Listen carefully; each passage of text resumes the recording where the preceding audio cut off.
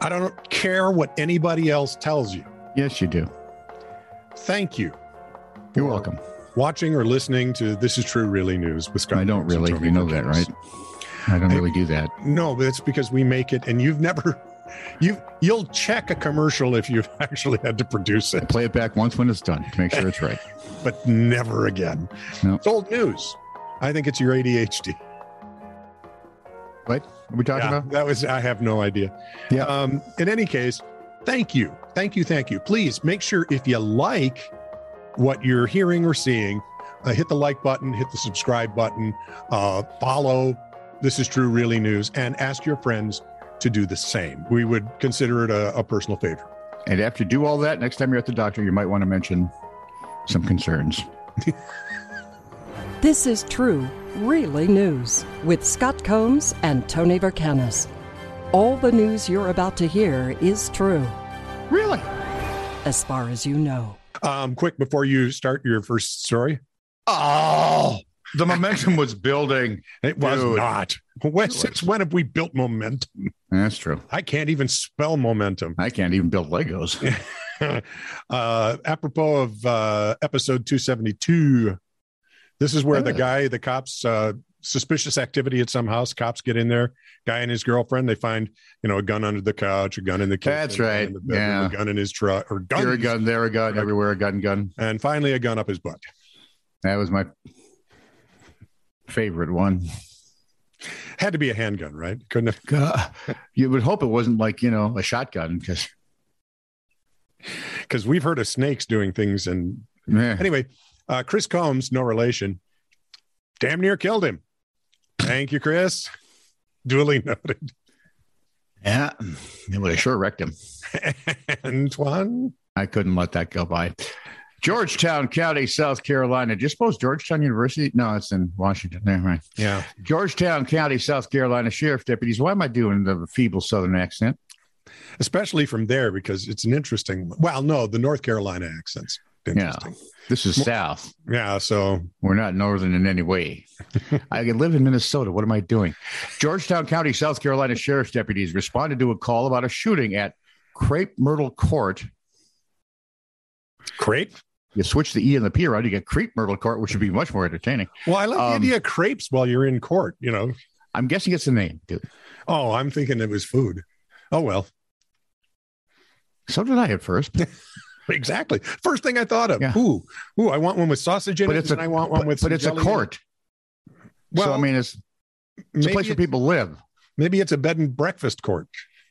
Crepe Myrtle Court. They found a man lying on the ground with bullet wounds, with another applying pressure to said wound. Mm-hmm. When the deputy asked where the shooter was, the unharmed man, easy for me to say, 31-year-old Aaron Gruber said, "That's me. I'm the shooter." So the police did what the police do. They arrested him. Sure they did. With attempted murder, according to the Sun News. Wow. Witnesses say that Gruber and the victim were arguing about the victim making a sexual gesture toward Gruber's wife. The victim punched Gruber in the face. He responded by shooting him twice. I don't know. I'm trying to decide if that's an overreaction or not. He's got a... Maybe a bit. Maybe come on. He got punched in the face. The guy made a lewd motion. Yeah. One for each. Maybe a pellet gun. Maybe with a pellet gun. Nothing, no bigger caliber. No hollow points. That no. Exactly. Yeah, but we know most of the guns you're carrying now are those little 25 caliber things. What? Oh, crap. I'm bleeding. Where was I now? Oh, he posted his $50,000 bond and it was released. I don't know. I would think in the Carolinas, they'd have a sense of justice. You'd think they'd have the sense not to bring your fists to a gunfight. See, there is that part. There's, punching people. If you're the Punisher in a comic book, you can get away with that. Yeah. But reaching out and punching someone who hasn't threatened you, your health or your life, is a dumb idea. I think I don't know who was it who said an armed society is a polite society. And there's a reason. Choose your battles really wisely. Yeah, we don't do that anymore. We just choose battles. Everyone just we look for them. Yeah. Nadia Popovici A 22-year-old Seattle resident was at the Kraken Canucks game the other day, I'm sorry. sitting behind the Canucks bench, when she noticed an irregularly shaped mole on the back of staffer Brian Hamilton's neck. So she taps out a note on her phone, holds it to the plexiglass, telling Hamilton the mole could be cancerous. Hamilton. Oh, no. Yeah. Hamilton, because he's a man, says he initially brushed off the note, but later had the team doctor check it out and discovered it was malignant melanoma that could have had life-threatening consequences. The Kraken and the Canucks announced the two teams would be giving Popovici $10,000 to go toward her medical school funding as recognition for her good deed. How's that for a story? Nicely done, young lady. It's just lovely. Wow. So hockey fans are for more than just drinking and fighting and spitting. Yeah. There's some of them that actually have educations and use them. See, that doesn't matter what your education. Once you start the drinking. Yeah. And the fighting. Yeah. And the spitting. Yeah. You could have a PhD in being God and it wouldn't matter. But it's the Kraken. Is there anything to fight for? You're in Vegas. No. So, yeah. Seattle Kraken. Vegas Knights. But who are they playing? Oh, that's true. They're playing the Canucks. Well, then I know why you're drinking. Funny enough, she was from Canada. And she was a Canucks fan for that matter. Oh, I'm sorry. If I'd have known that, I'd have talked slower. Jerry McDonald of Chattanooga, Tennessee was with an acquaintance when he did his best impersonation of a hockey fan and passed out from drinking. You know, that's sad because I am a hockey fan and I just don't happen not to drink anymore. It takes too much work to drink till I pass out. You know, and then the next day sucks. And then you have to have friends tell you what happened. And honestly, I don't trust my friends that much. No. Well, your friends might send you on a bus to Duluth.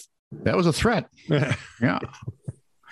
Where was I now? Jerry McDonald, Chattanooga, passed out. His friend, trying to help out, took McDonald's phone to text his boss that he wouldn't be into work that afternoon. When the hell was he drinking? Instead, the friend found alarming text in which McDonald detailed a plan to kill an unnamed woman and take her money. Please kill her, babe. Please, I'm begging you. There's over $1 million in her dad's safe.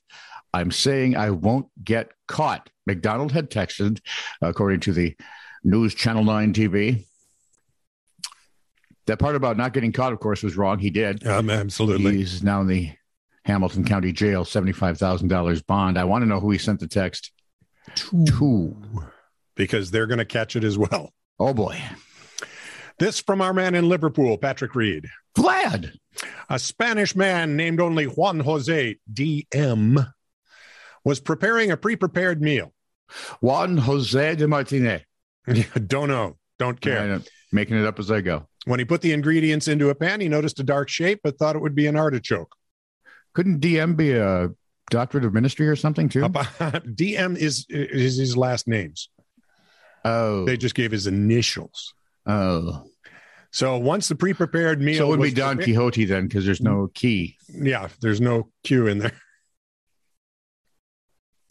This is so funny. I doubt it, but go ahead. Because, QUI key. There is my favorite Vietnamese restaurant in the Twin Cities is spelled QUE Viet. And Line Viet? QUE. Yeah, no. QUE. Oh, okay. And I was pronouncing it Que Viet. And? My daughter, Joanne, who speaks Vietnamese, looks at me and says, Que Viet, this isn't Spanish, idiot. Nicely said, young lady. Well done. In any case, Mr. Juan Jose sees this. That would be in any case. But he thought it might be an artichoke. And upon, finishing the pre-prepared meal, upon finishing the cooking of the pre-prepared meal, he ate a spoonful. A spoonful? A spileful. This whole thing is disgusting. So it's kind of just fell down here. Yeah, but we're not doing well. But when I ate a spoonful, I noticed something strange, tough and crunchy. I spat it out. At first, I didn't know what it was. Then I saw 2 eyes looking at me and the whiskers. Were they still twitching? I got up and went to vomit. No, it wasn't twitching at all. Juan Jose had almost eaten the head of a rat, which had been severed at the neck and frozen with the food. He reported his unpleasant find to the Consumers Department of the Andalusian regional government. He also complained to, I think it's Carrefour, the French supermarket chain where the product was purchased. But if I got the head of the rat, who got the rest of the body? He asked. I still cannot eat. I can just eat yogurts and drinks. Understandable. I would be thinking I'd just be drinking liquor for the rest of my life. Got to cleanse it.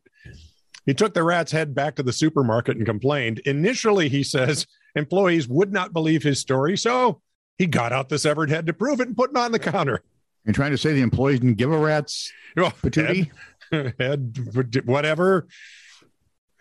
Nope, they didn't, but then they did. This is true, really news. Send email to TITR@netradio.network.